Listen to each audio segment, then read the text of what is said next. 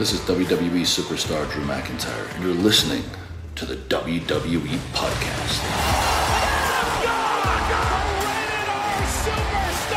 The champ is the one that everybody wants, me. Becky Lynch is going to WrestleMania. Claymore! Austin 316 says I just whipped your ass. This is my idol. You're going to acknowledge me. Welcome to the WWE Podcast.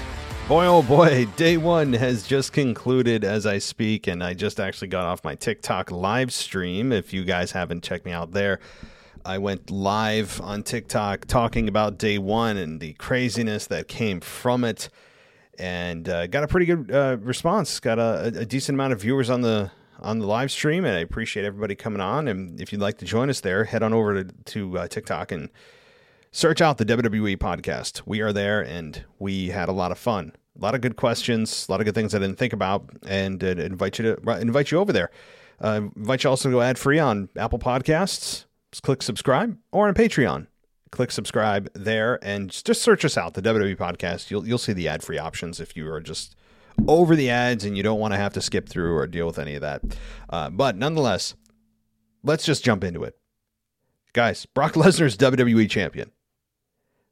I didn't say Universal. I said WWE. So, the sequence of events here, let's unfold them. Roman Reigns at about 6 o'clock Eastern time puts a tweet out and says that he has tested positive for COVID and that he obviously wants to be there to defend his championship and so forth. Can't be there. That match is gone. Out. The main event of WWE's show, gone. In its place, Vince decides to stick WWE legend Brock Lesnar into this fatal four-way, making a fatal five-way. You know what? I have no problem with that. I'm not going to rant about it. How does that happen? How did he not qualify? It doesn't make sense. No, it makes perfect sense. He had a championship opportunity anyway. Plus the crowd, in person and at home would have been really disappointed to not see Brock Lesnar, I think. Love him or hate him, he's a star that commands your attention. So Brock Lesnar is inserted into this match, and most people are thinking to themselves, well, cool. We get to see Brock Lesnar in this matchup, hit some F5s, hit some Germans, and ultimately come out of this with a loss, not being pinned or submitted, of course, but not being involved in the decision, with Big E likely retaining or Seth getting the championship. And that's not what we got. We got Brock Lesnar coming out as the last participant. KO and Seth jumped on him early. They got a whole bunch of Germans for their trouble. And then not F5s yet, but he got speared by Bobby on the outside through the barricade and then got taken out again by Seth and KO. And then Brock Lesnar finally took over into that matchup. And you knew once he came back from the outside, there was going to be hell to pay. And boy, was there. I think everybody except Lashley, he hit with an F5. And I'll get to Lashley in a minute in terms of what I think's coming. But Brock Lesnar hits an F5 on everyone except Lashley. And he ends up winning. He ends up pinning not just anybody, but the WWE champion himself after an F5, a second F5, to Big E. And Big E goes down 1, 2, 3. And that to me was very telling. Not just that Brock Lesnar just pinned anybody, but he pinned the champion himself. People have been asking me, they asked me on the live stream, on Twitter, why? Why did they not protect Big E? Because I assumed they would protect Big E. You probably did too. Here's the answer. Since Brock Lesnar was inserted into this matchup, and since Vince McMahon decided to make him champion, the way to get away from the logical Big E versus Brock Lesnar matchup that Big E would have a stake to claim in is to have Brock pin the champion himself. Now, see, here's the thing. If Brock Lesnar pinned anybody else, you would have Big E coming out saying he wasn't involved in the decision, that he has, he basically has a stake to claim that he's owed a rematch. But by having Big E not protected and getting pinned clean by Brock, that argument becomes much less substantial given that Brock beat the champion himself with no funny business. So they want to move away from Brock and Big E and get to the actual main event here. And that is Mr. Almighty. Bobby Lashley versus Brock Lesnar. That's where they're going for this, with this too. And it's confusing, right? Because now you have Brock Lesnar as WWE champion, which is a part of Monday Night Raw. However, Brock Lesnar is a free agent and he can move between brands as he wishes, but he has Roman Reigns to still contend with. And anybody out there thinking that they're not going to continue with that storyline, I mean, it's going to continue, okay? And Roman will likely be cleared this Friday, if not at the very latest next Friday, assuming there's no complications with his cancer. Obviously, I don't think there are, and his cancer, I believe, is in remission. I don't know of any other drugs I don't know anything about his health, and nor should I. But my point is that I would assume, per CDC regulations, if you are anti-symptomatic or your symptoms are getting substantially better or dissipating and you're vaccinated, you only need to quarantine for 5 days. That would mean that in 6 days, which is when the next SmackDown would be, Roman Reigns would be eligible to appear. So let's hope that's the case. I don't know, but I'm hoping. So, but that does confuse the story, right? Because we have Brock Lesnar, who is the WWE champion, and is continuing the storyline with Roman's on SmackDown. So the problem, here's the thing. It may not be a problem because with Brock Lesnar being declared a free agent, that solves the problem of people being able to move between brands, of him being able to move between brands. Not that WWE ever really cared about this anyway, but at least there's that. And it makes me happy that they told you ahead of time that's what Brock is. Fine. Good. He can do what he wants. And as he said, Brock Lesnar does what Brock Lesnar wants to do. And boy, is that so true. That's what is hilarious about that statement. And he should make a t-shirt out of that, by the way.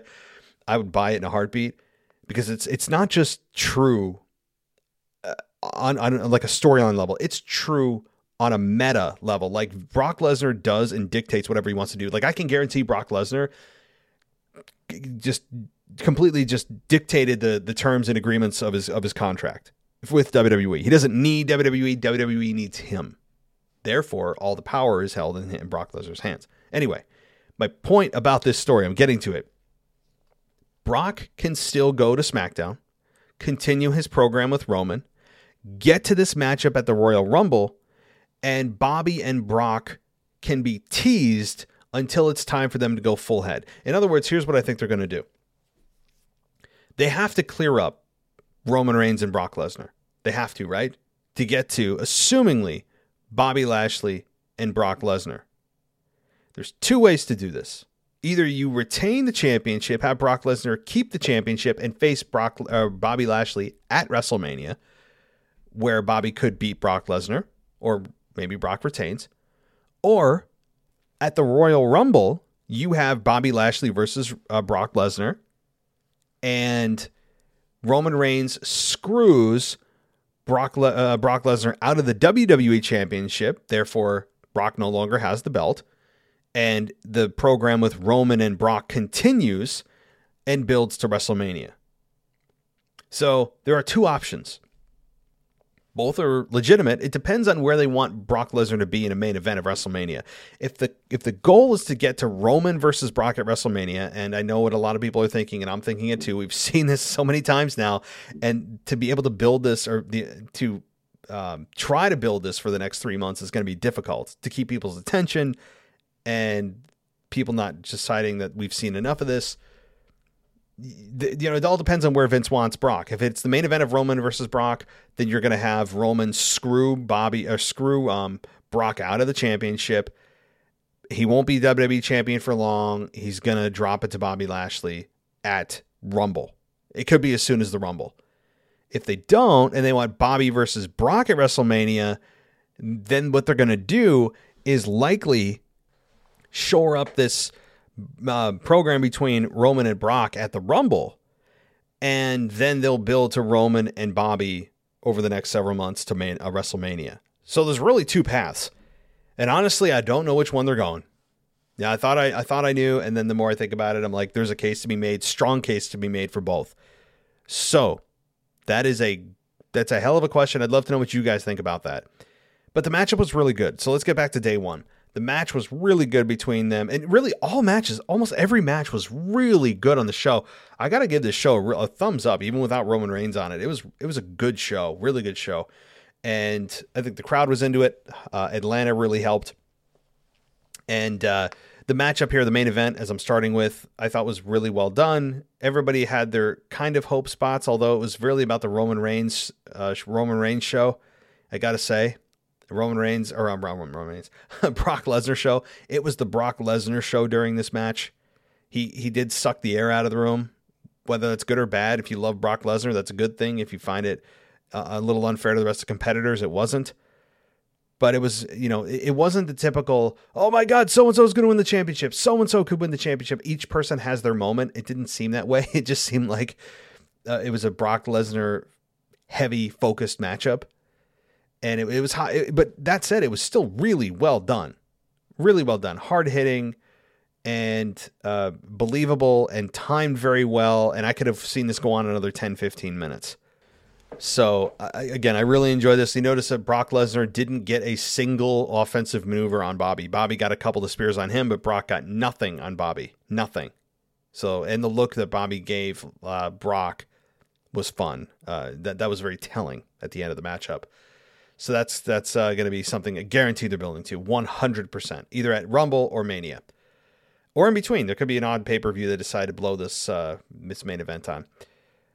But also another fun fact about this is that Brock Lesnar also ended the run of Kofi Kingston. Remember that? So now he has 2 for 2 in taking out the New Day, which makes Brock Lesnar my new father. Okay, he is my new just adopted. I don't know. That's a strong word because I have no problems with my dad, but he is my new favorite person. Okay, I will say that Brock Lesnar is now number one in my life. He is my savior. He is my shining beacon of light in my life. So that said, let's move on though, because the rest of this matchup the rest of the card was really good. Let's talk about Liv Morgan and Becky Lynch. Liv Morgan and Becky Lynch had a better match than their first time around. I was hoping that would be the case, and this was the case. The crowd was very behind Liv. I love that video package they put together for Liv. While it wasn't new, it's still effective because it's so good. And it reminds you who Liv is and where she came from, being a family of 6 with a single mom and not knowing who she was and all that really good stuff. I love the Liv Morgan package. It's so strong to me. And not that I grew up with 6 other people with a single parent, but still, it's not, I can't relate to it, but I can relate to it if that makes sense as a human being. So Liv Morgan again and Becky had a really good matchup and very few botches until the end. And I believe this was a botch because Becky Lynch was struggling to find the bottom rope and couldn't. And as a heel, this would have protected Liv while also continuing to build heat on Becky. Instead, since Becky missed the rope after hitting the manhandle slam, she effectively just made this a clean victory. And the announcers alluded to that Becky was trying to scrape for the bottom rope to gain that extra little bit of leverage, but couldn't get to it. So that meant that the finish had to be clean. That's not what you want to protect Liv and also gain heat on Becky. That's a win-win. Instead, it's a clean victory, which puts credibility on Becky's shoulders and erases a little bit of the steam that Liv had. I mean, it's a lose-lose here. Right? So I really do believe that this was a botch on the part of Becky. And there's just no two ways about it. I really do believe that, which is a shame. It's a shame, but the matchup itself was still very, very good. I mean, very good. There were some spots that you really believe Liv Morgan could win. I don't even know the maneuver she did. There was a couple of maneuvers that she did that were just like, where did that come from? Where's that been all these years on the Riot Squad, for God's sakes? I have nothing. I'd give this match like an A minus. I mean, it was so good. So good. Okay, let's move on though. And, let's get to a match that didn't happen. Shinsuke Nakamura, defending his Intercontinental Championship. Where was that? Non-existent. Gone. Off the card. COVID, I think, right? COVID's the king of excuses. But no, but it really could have been. I don't know for sure. But no Intercontinental Championship match, and an injury happened at the beginning of the show that I did not watch while it happened. And that, of course, was the matchup between Sheamus and Ridge Holland versus Cesaro and Ricochet, where Ricochet accidentally, upon his standing 450 splash, kneed the face of Ridge Holland, who was on the mat, breaking his nose and putting him out. And Sheamus still ended up winning the matchup, which should have happened anyway. But this goes to show you, and the announcers, Corey Graves, I believe, alluded to this too, is the showing you the risk of the style of Ricochet. Yeah, see, this is the problem. While we all enjoy Ricochet on that superficial, cool, look at the next movement level, it's superficial and it's also high risk, not just for the opponents, but also Ricochet himself. And you're also shortening your career with that type of style. You're immediately upping the mileage exponentially. And the risk gets higher as you get older. It's just, there's no good reason to do all the things Ricochet does. It's not sustainable. But Sheamus ended up winning the match. Ridge Holland had to leave the match, and I think that's the right matchup or right outcome. SmackDown Tag Team Champions. The Usos defeat the New Day, and again, did you really expect anything else from these two? That these two teams have seen each other more than, Randy Orton and John Cena did during the mid to late 2000s. It was just a really good match. Really good match. And again, I told you, as I crap on New Day all the time, their in-ring ability is second to none. So I have no problem there. And a lot of great hope spots. The double Uso splash I thought was it, and it wasn't. The use of 3D was cool. Yeah, I got to say, the use of 3D, we haven't seen 3D in years since the Dudley Boys left WWE for good, and I'm glad to see it's back. It's a finish that, yes, the Dudley Boys use many, many hundreds, if not thousands of times. I hope they don't bring out the tables and all that stuff. Just the 3D on its own is a fun move to see and watch, and I really enjoy it. So having the Usos use that to pick up the victory, I'm all for. It was a fun matchup. The crowd was into it. But really, did you expect anything less from these four that have met so many times before? Madcap Moss versus Drew McIntyre. Drew McIntyre got the win. I was a bit surprised by that because I thought there was something more to this. We're missing something. There really wasn't. McIntyre and Madcap Moss had a much better match than I think most people anticipated them having. I did not anticipate them having this good of a match, and that's to the effort of Madcap Moss, Riddick Moss, who knew that this was clearly the match of his career right now against Drew McIntyre. And he really came with his A game, showed us a lot more in the ring than he had in like all of his appearances put together. Drew ends up getting the victory, 1, 2, 3. And then at the end, I think it was a segment later, Drew was being interviewed by Sarah Schreiber. Why is this so hard to say? I want to say Sarah Schreiber. And she was going to ask him a question. He was answering something. And then of course he gets attacked by Baron Corbin and Drew, or Riddick Moss, Madcap Moss. So Madcap Moss and Corbin attack him. Corbin puts a chair around the neck of Drew and uses some kind of steel scaffolding to slam it into the chair, trying to break the neck of Drew. Obviously does not succeed, but still ends up trying to injure Drew. This is just another extension of the program that we all thought was over, but it's not. We get Drew McIntyre versus Corbin probably at Rumble. So take that for what it's worth. And then Drew can finally get into a program after the next pay-per-view, January 29th on Saturday at this premier live event. I'll get to that in a second with Corbin. So people ask me, did you notice premier live event? I did. It's about time that they rename the actual shows that are pay-per-views, and I'm sure that we'll still say pay-per-view, and that the announcers will slip up and say pay-per-view, and that the promos will occasionally say pay-per-view. And they said premier live event many times during the show. They're trying to rebrand what pay-per-view is. It's a semantics thing. It's all linguistics. They're trying to just rebrand pay-per-view to Premier Live Event, which is true, right? Because the pay-per-view model has been dead for many years. Since the network debuted in 2014, the pay-per-view model has faded out quickly. And I don't know if you could still, although I've recently heard you could still actually buy pay-per-views on a single basis. Like, who the hell's doing that? Like, I would love to talk to somebody that bought the day one pay-per-view, like on like a standalone pay-per-view. I'd love to talk to that person and how much they paid for it. But that model is dead for all intents and purposes, and it's streaming now. Everything's streaming.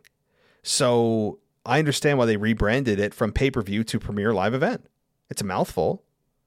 Like, pay-per-view spills out much quicker than Premier Live Event. Doesn't sound as good.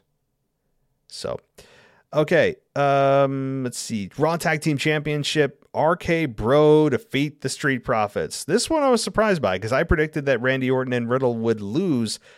That was until I saw who they were coming out with. MAGA, or not MAGA. Oh, jeez, I'm not trying to get political. Who did they come out with here? It was there was rappers that I don't know who they are. I really have no idea.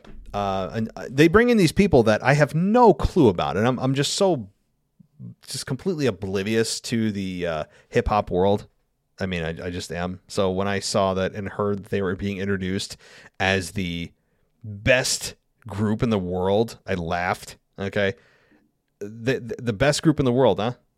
Really? Okay. Is that past, present, or is it all encompassing? Are they a more successful group than, I don't know, the Beatles?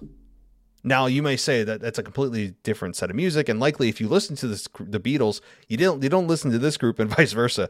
But I mean, come on, whatever. Like, it's just hilarious that they were introduced as that. Anyway, they didn't really say or do much other than feel out of place and awkward, and that's how most celebrities feel. But when they came out with Randy Orton and Riddle, I said, and I put this on my Discord server with the other patrons. I said, guys, when you see celebrities who have never been there before and are debuting for the first time on a wrestling show, and they're with somebody random, that person's going to win, or persons. And in this case, it's exactly what happened. They're not going to have the celebrities who are behind a VIP rope, by the way, next to Corey Graves. And the chairs said Magos. Is it Magos? I don't know. It said the names of the people, almost as if it wasn't done intentionally, other than for those people that that had to see where their assigned seating was, so that they didn't forget and sit in like a ring announcer's chair. But we did, of course, see them in the ring, victorious, holding up their hands, just flexing oddly on the top rope with Randy Orton and Riddle. I mean, it's awkward. I don't know what Vince's fascination is with celebrities. I have no idea. And also, generally speaking, doesn't make the celebrities look like fools. But you knew the second that the celebrities, those rappers came out, that group, I really don't know, hip-hop group. I'll call them hip-hop group. That hip-hop group, that's so sad I can't remember their name. It's just so bad. That tells you everything you need to know about my education on hip-hop music. But when they came out with Edge and Orton, or Orton and Riddle, I immediately said, yep, they're going to win the match, because they're not going to want that group standing there sulking that their inexplicably favorite group, because why they came out with Edge and Orton, or I keep saying Edge and Orton and Riddle made no sense, but you're not going to want that image being lost of everybody holding up hands and look how great. I mean, it's clearly just an imagery thing. So you knew that Edge and or Orton and Riddle. I don't know what the hell. We're talking about Edge next because my brain wants to, apparently. Really good matchup, though, and I loved the setup for Riddle and Orton. That Riddle pop-up that he did for Orton to hit the RKO is really brilliant. I hope they come up with a name for the finish. And it was a beautiful RKO, as always. And Montez Ford took the pinfall in what otherwise was a very good matchup. And I was a bit surprised here that we didn't get at least a small break, the foundation of this team of Orton and Riddle. But we didn't. And it looks like they're stringing this out a little more. Maybe the merchandise sales are good. Maybe they don't know what else to do with the tag team championships. Maybe there's a better story to tell. Or all the above, right? Could be all the above. So, anyway, good matchup. I don't have a problem with the outcome. I just was wrong on it. I think this is the only one I got wrong, other than Brock Lesnar. No, but nobody got Brock Lesnar's right. Okay, now that my brain wants to talk about it, let's talk about Edge. Let's talk about Edge and Miz, because I need to, or I'll keep saying Edge and Orton. Edge and Miz. Good match. I mean, really good match. And you know a match is going to be long, too, by the way, when you start with a collar and elbow tie-up.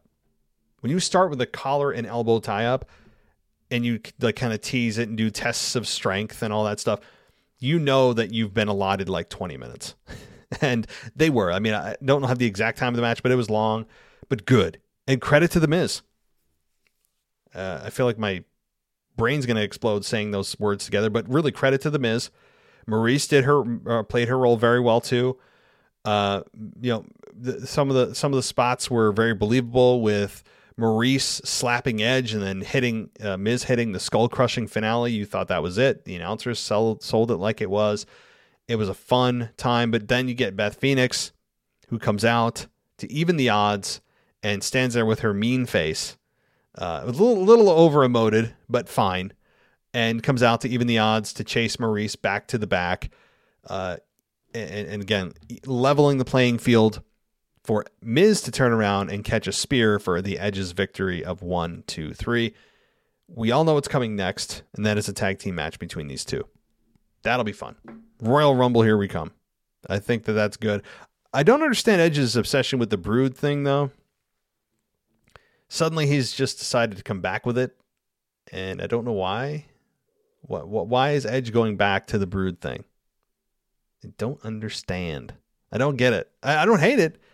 I'm not following the logic, other than he said that Edge is dead. Well, if that Edge is dead, why is he come halfway up the ramp and then his music plays like normal? It's not dead. That's schizophrenic. He's got multiple personalities. Again, I'm not ranting. I'm not angry. I'm not disappointed or anything. I'm just confused. But it's fine. I won't. That's not the hill I'm going to die on. I've got many other hills I would die on. That's not one of them. So, one other thing I'll say about Liv Morgan, because that was the next matchup here, if I was going in order, is that Liv Morgan makes you feel real emotion, and not just from the video package, but in her eyes and her reaction to the crowd. The crowd gave her a very positive reaction. Liv, you could tell, was genuinely appreciative of that reaction. You could see it in her eyes. She blew kisses to the crowd. It was real. You've been around wrestling long enough. You know generally what's real, what's not, what's been staged, what's been not. And this was just a genuine emotion from Liv. You could see it in her face. Her emotions before the match were real. And that makes you feel for the character even more. So where do they go from here? I don't know. Yeah, I really don't know, because if that was a botched spot, how do they cover that? Because the botched spot should have been Becky with her feet on the ropes and Becky getting the victory after the manhandle slam. Then Liv has another gripe, but now she doesn't have a gripe because she lost clean. That's what happens. What happens? I don't know. But I hope it leads to Liv Morgan eventually taking the belt. I don't know if that's the case now. I have my doubts, I got to say. So I think that covers the entire pay-per-view. I know it's a much more abbreviated version than is a normal review show, but I wanted to get this out. It is now time for me to jump into bed. I mean, I'm just going to tackle the bed and pass out because if I don't, I won't get any sleep. And sleep is a premium around here. It's like a premium live event around here for sleep.